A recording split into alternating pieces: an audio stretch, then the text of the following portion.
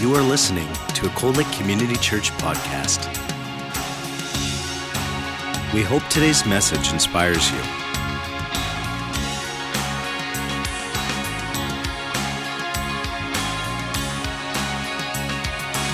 Cold Lake Community Church, a place where families connect. Well, today, the title of the message is A Battle for Righteousness. We're going to look at Romans chapter 7, verses 1 to 25.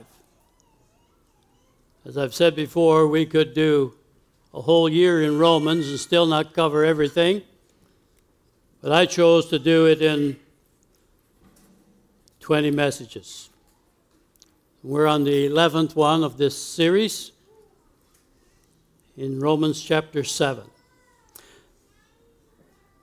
Father, I just pray that you would make this message real to our hearts today. Lord, I pray that you will clear up some confusion for some. And Lord, and just give revelation to others. Let your Holy Spirit do what needs to be done in each of our hearts. We pray this in Jesus' name, amen. This entire chapter 7 of Romans is exploring the Christian's relationship to the law. To practicing Jews, especially keeping the law was the center of their faith. Paul was educated as a strict Pharisee. His whole life was about keeping the law. So he understood the people that he was writing to. In Philippians chapter 3, verses 5 to 6, Paul explains his life as a Pharisee. He said, I was circumcised when I was 8 days old. I am a pure-blood citizen of Israel and a member of the tribe of Benjamin, a real Hebrew if there ever was one. I was a member of the Pharisees who demanded the strictest obedience to the Jewish law. I was so zealous that I harshly persecuted the church. And as for righteousness, I obeyed the law without fault. But then something happened. One day while Paul was on the road, or his name was Saul then, while Saul was on the road to Damascus, going down to Damascus to persecute the Christians down there and to try to whip them back into line into the Jewish faith, he had a change. He met Jesus on that road. There was a light that came from heaven. It knocked him off his horse. He fell to the ground, was blinded, and heard a voice from heaven saying, Saul, Saul, why do you persecute me? It is hard for you to kick against the goads.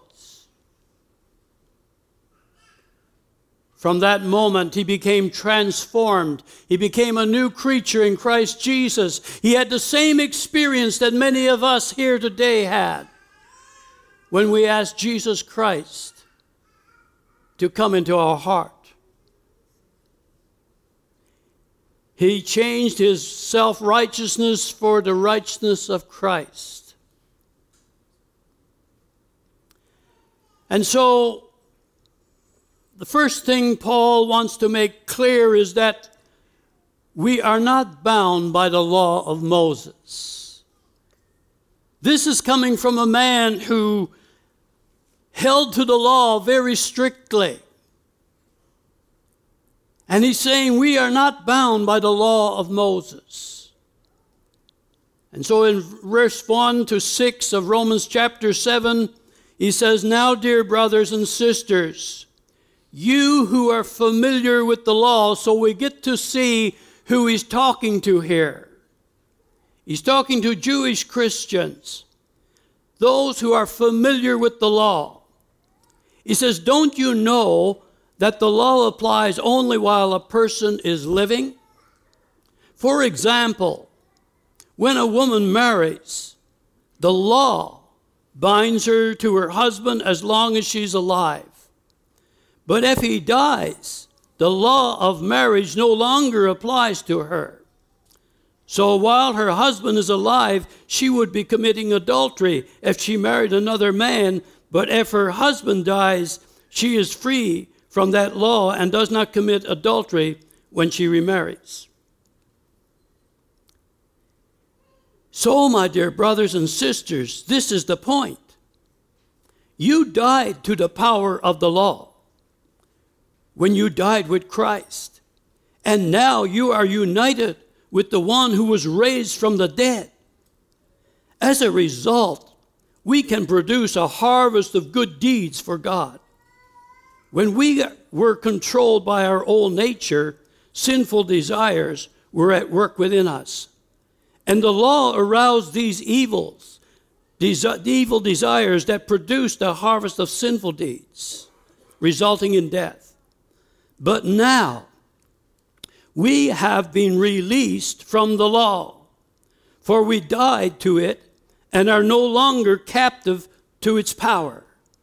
Now we can serve God not in the old way of observing the letter of the law, but in the new way of living in the Spirit. And that reminds us of the awesome grace of God, the amazing grace that saved a wretch like you and me. The first 6 verses gives a metaphor for the marriage relationship under the law, to illustrate that we have been released from the law in the same way that a woman is released from marriage when her husband dies under the law. The law, which reveals the knowledge of right and wrong, is good, but it doesn't have the power to keep us from sinning. The law, which reveals the knowledge of right and wrong, is good. Even willpower is inadequate to keep us from sinning. The law points to sin. It helps us to know every time we do wrong. It pricks our conscience and we know that we've done wrong. But the problem lies with our human nature. This problem is overcome when we live in the Spirit, Paul tells us. But even Christians today revert to snippets of the law. We don't follow the law like the Jewish religion did. But most of us were brought up in churches that preached more from the Old Testament than from the New Testament, and so we were entrenched in the law. And even now that we have been saved, born again, and set free, still there are times when we become very legalistic in our thinking.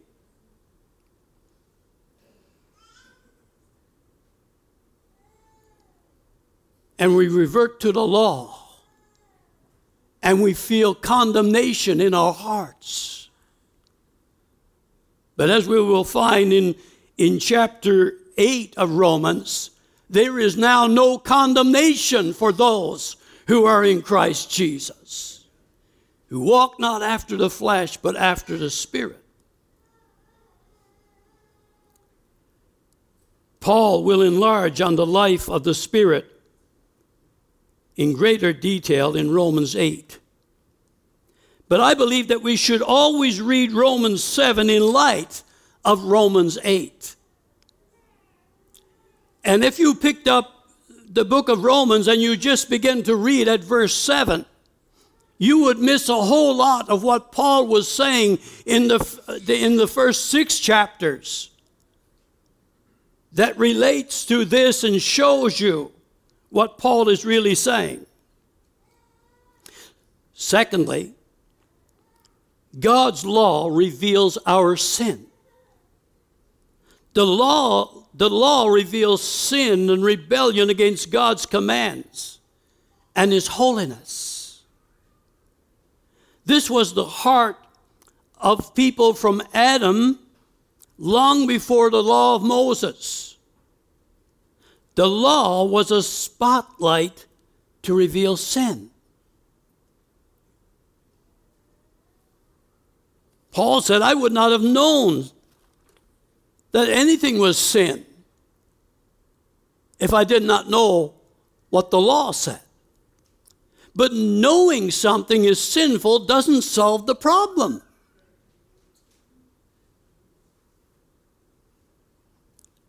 So let's read verse 7 to 13. Well then, am I suggesting that the law of God is sinful? Of course not. In fact, it was the law that showed me my sin. I would never have known that coveting is wrong if the law had not said, you shall not covet. But sin used this command to arouse all kinds of covetous desires within me. If there was no law, sin would not have that power. At one time, I lived without understanding the law. But when I learned the command not to covet, for instance, the power of sin came to life, and I died. So I discovered that the law's command, which were supposed to bring life, brought spiritual death instead. Sin took advantage of those commands and deceived me. It used the commands to kill me. But still the law itself is holy, and its commands are holy and right and good. But how can that be? Did the law, which is good, cause my death? Of course not. Sin used what was good to bring about my condemnation to death. So we can see how terrible sin really is. It uses God's good commands for its own purposes. Just so we understand, Paul reiterates what he has been saying all along. The law is holy, and the commandment is holy, right, and good. Somehow, knowing something is wrong seems to make us want to do it more. That's human nature. You put up a set of rules, and you just feel that you've got to break them. You post 60 miles an hour, 60 kilometers an hour. You just feel that you've got to do at least 70. If it's 100, you've got to do 110. I mean, that's being, mild and gentle, okay? Realist.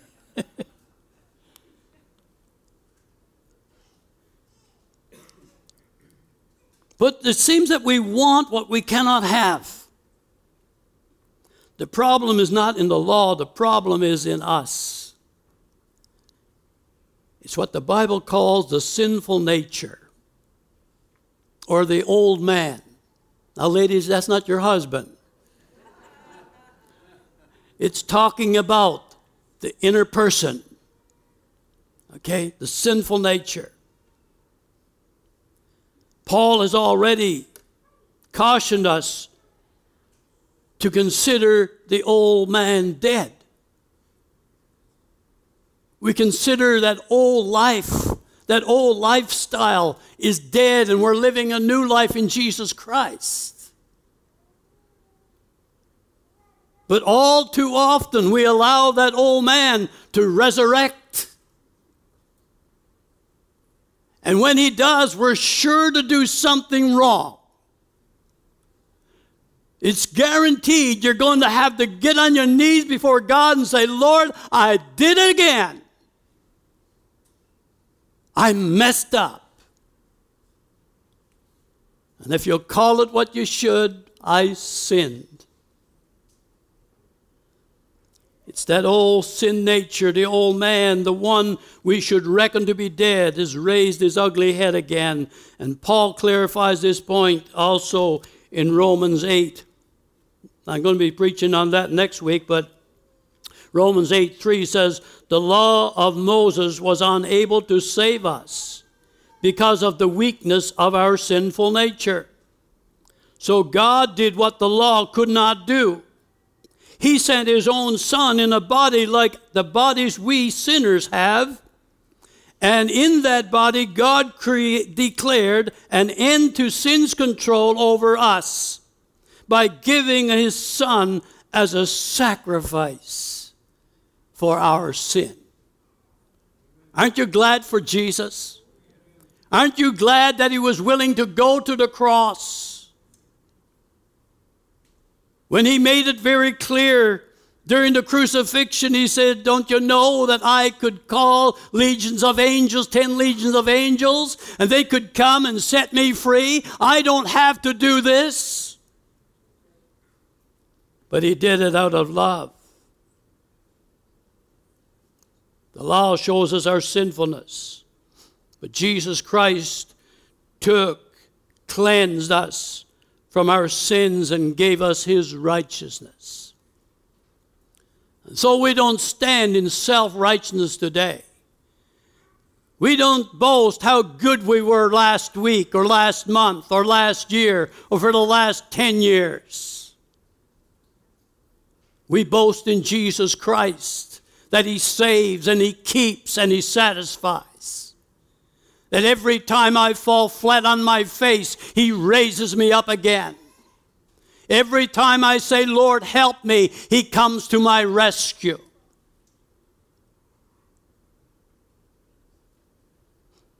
Thirdly, struggling with sin. The sin nature versus the spiritual, the born again, the new creation. There's always a war, the Bible says, going on. No Kleenex around. You know, old men got to wipe their nose every now and then. That's just the way it is. You kids don't understand it, but it'll happen to you too. Romans chapter 7, verses 14 to 25. Let's read it. So the trouble is not with the law, for it is spiritual and good. The trouble is with me, for I am all too human, a slave to sin. I don't really understand myself, for I want to do what is right, but I don't do it. Instead, I do what I hate. But if I know that what I am doing is wrong, this shows that I agree that the law is good. So I am not the one doing wrong. It is sin living in me that does it, or the sinful nature. And I know that nothing good lives in me. That is in my sinful nature. I want to do what is right, but I can't. I want to do what is good, but I don't. I don't want to do what is wrong, but I do it anyway. But if I do what I don't want to do, I am not really the one doing wrong. It is sin living in me that does it. I have discovered this principle of life, that when I want to do what is right, I inevitably do what is wrong. I love God's law with all my heart. But there is another power within me that is at war with my mind. This power makes me a slave to sin that is still within me. Oh, what a miserable person I am. Who will free me from this life that is dominated by sin and death? Verse 25. Thank God, the answer is in Jesus Christ, our Lord. So you see how it is? In my mind, I really want to obey God's law, but because of my sin nature, I'm a slave to sin. Now, this is one of the most famous texts in the book of Romans and one of the most controversial. And I just want you to know, if you're from another church and your pastor preaches something different than I do, he got just as much a chance of being right as I am. Okay? But this is the way that I see it, and this is the way that I believe, and so this is the way I'm going to preach it. Amen? The question debated in colleges of theological training for years is this, and we did it in Northwest when I was in Bible college. Is this Paul the sinner or Paul the Christian speaking? He says in verse 19, I want to do what is good, but I don't. I don't want to do what is wrong, but I do it anyway. Some say is the plight of an unbeliever. Others say that is a new Christian who is immature in the faith. Let's take a closer look. At first glance, as you read this, who is writing? Paul. Who is speaking? Paul. Is there any hint that the I mentioned here is anyone but Paul? No. I think that most of us would agree that we have had experiences like this. We're born-again Christians. I've been born again for way over 50 years, and I've had a lot of experiences that Paul is talking about.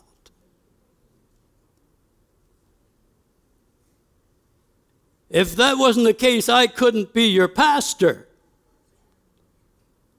If this is talking about someone who is a sinner, who has never bowed their knee before God, I couldn't be your pastor.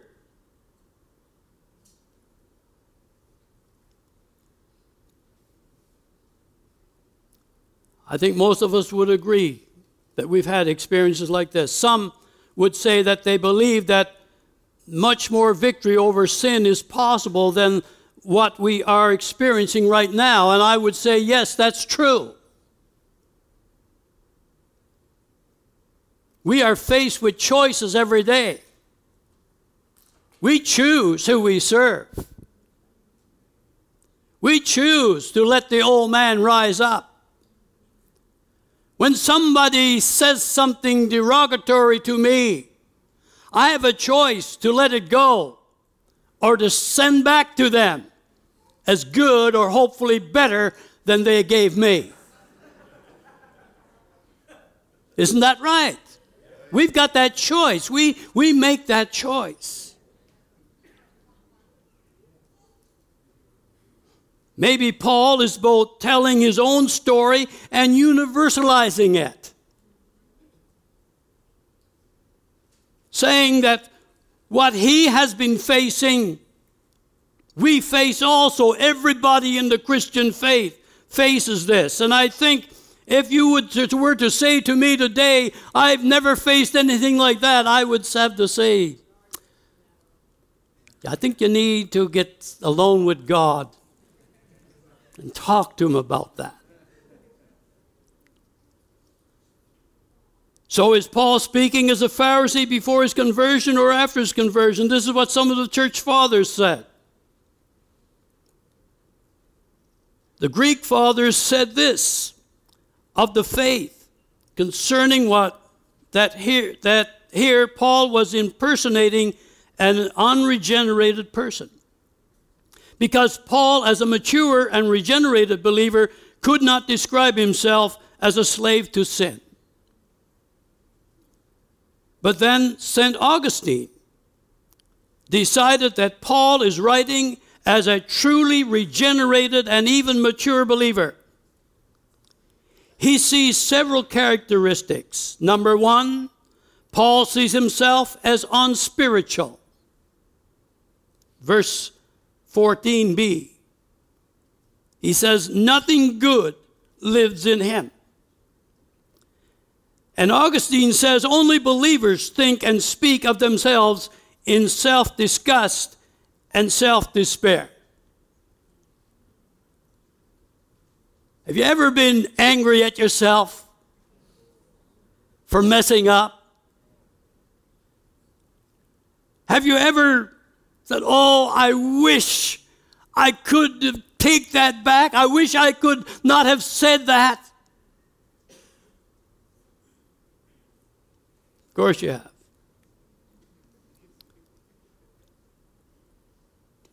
He loves the law.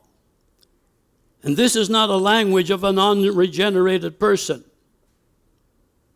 There's no unregenerated person loves the law. There's no unbeliever loves the law. Finally, he longs for final deliverance. So you can see the controversy over Romans among church leaders down through the ages. And this controversy still goes on. And people who believe the other way feel just as strongly as I do. But within the Christian family, we need to learn to love and respect each other's views. There are some things that are very, very necessary. That unless you believe it, you cannot go to heaven. You cannot be a part of the family of God. But there are other things that God will make it plain in eternity. You choose to believe a certain way, and you stand upon that, and if the Holy Spirit gives you light into that at some point in your life, you say, well, I used to believe this for 20 years, but now I believe this way. That's okay too. Amen? I agree with one commentator who suggests that the wretched man of verse 24 is typical of many Jewish Christians of Paul's day. They were born again but hadn't really learned to walk in the power of the Spirit.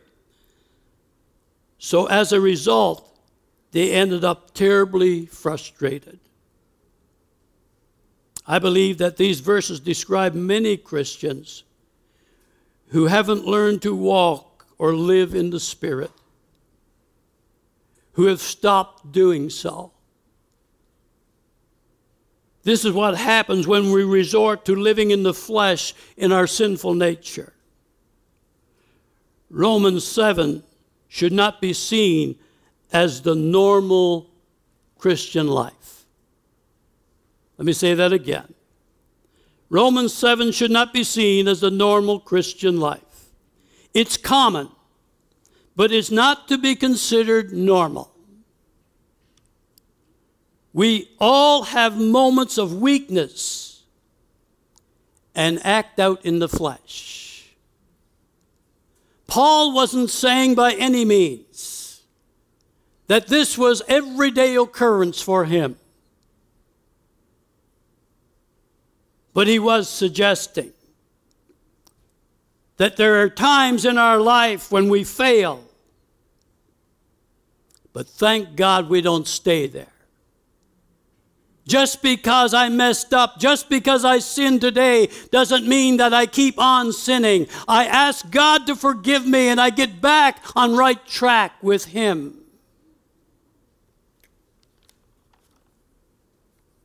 The frustration with the flesh, our old sinful nature in Romans 7, is not complete without the victory and the powerful Holy Spirit spoken of in the next message in Romans 8.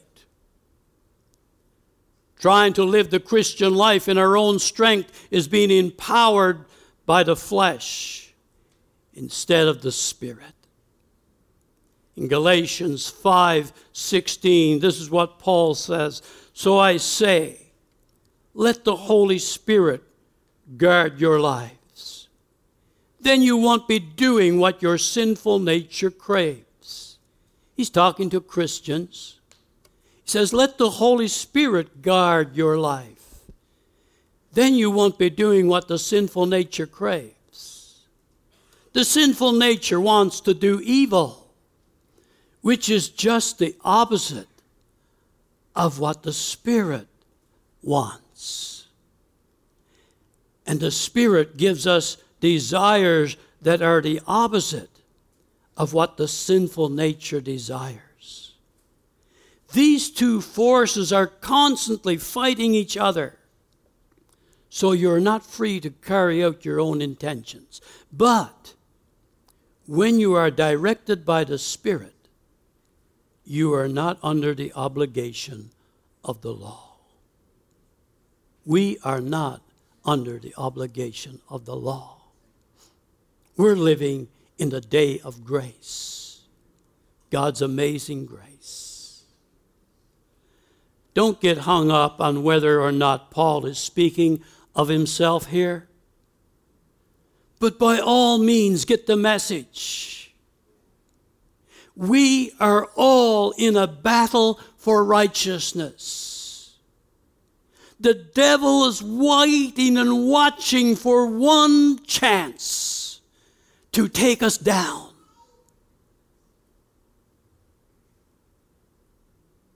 The winning strategy is to be led by the Spirit.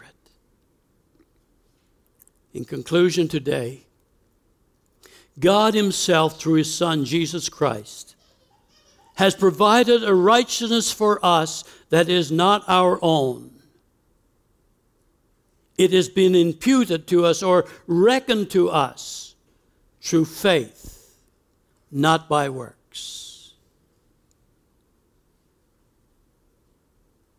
A person who comes in here that never ever heard about Jesus before can hear the message today and say, yes, I want that. I believe that. And they can ask Jesus Christ to be their Savior, and they're on the same standing as any of us in this room is. It's not our righteousness. It's the righteousness of Christ that have been applied to us when we accept Him as our personal Savior. In Philippians 3:9, he says, I no longer count on my own righteousness. He was a Pharisee, and they were very particular about their self-righteousness. He said, I no longer count on my own righteousness through obeying the law. Rather, I become righteous through the faith in Christ, through faith in Christ. For God's way of making us right with Himself depends on faith. Only believe. Only believe. Paul has demonstrated the law is holy but not powerful enough to change us. The problem is our own inherent sinful weakness. We are no longer forced to obey the law as slaves are forced to obey the master. We are free to serve the Lord. Free to serve the Lord. We serve because we want to. I'm a Christian because I want to be a Christian. We love Him because He first loved us. And it was His love that drew us to Himself. The Christian life is not a defeated, miserable existence, leaving us unable to rise above the depression and oppression of the devil. God intends that we live in victory, empowered by the Holy Spirit. We know the answer to the question that Paul asked, who will deliver me? The answer is Jesus. Jesus is the answer. He's our mighty deliverer. So keep your eyes on him. Heavenly Father, we want to thank you today for your wonderful word. Your word is truth. And we stand upon that truth. And Lord, I pray, Lord, that you will just make a message, Lord, that sometimes can be very confusing. Give revelation by your Holy Spirit. Lord, may not one person walk out of this place today confused about Romans chapter 7. I ask that in Jesus' name and for your glory. Amen. Lord bless you. Have a great week in Jesus. Enjoy the nice summer afternoon. If you have any need, you want prayer for healing, you want prayer for salvation, you want prayer for a loved one, you want prayer for finances, come up. We'll pray with you. Lord bless you and have a great day. Amen.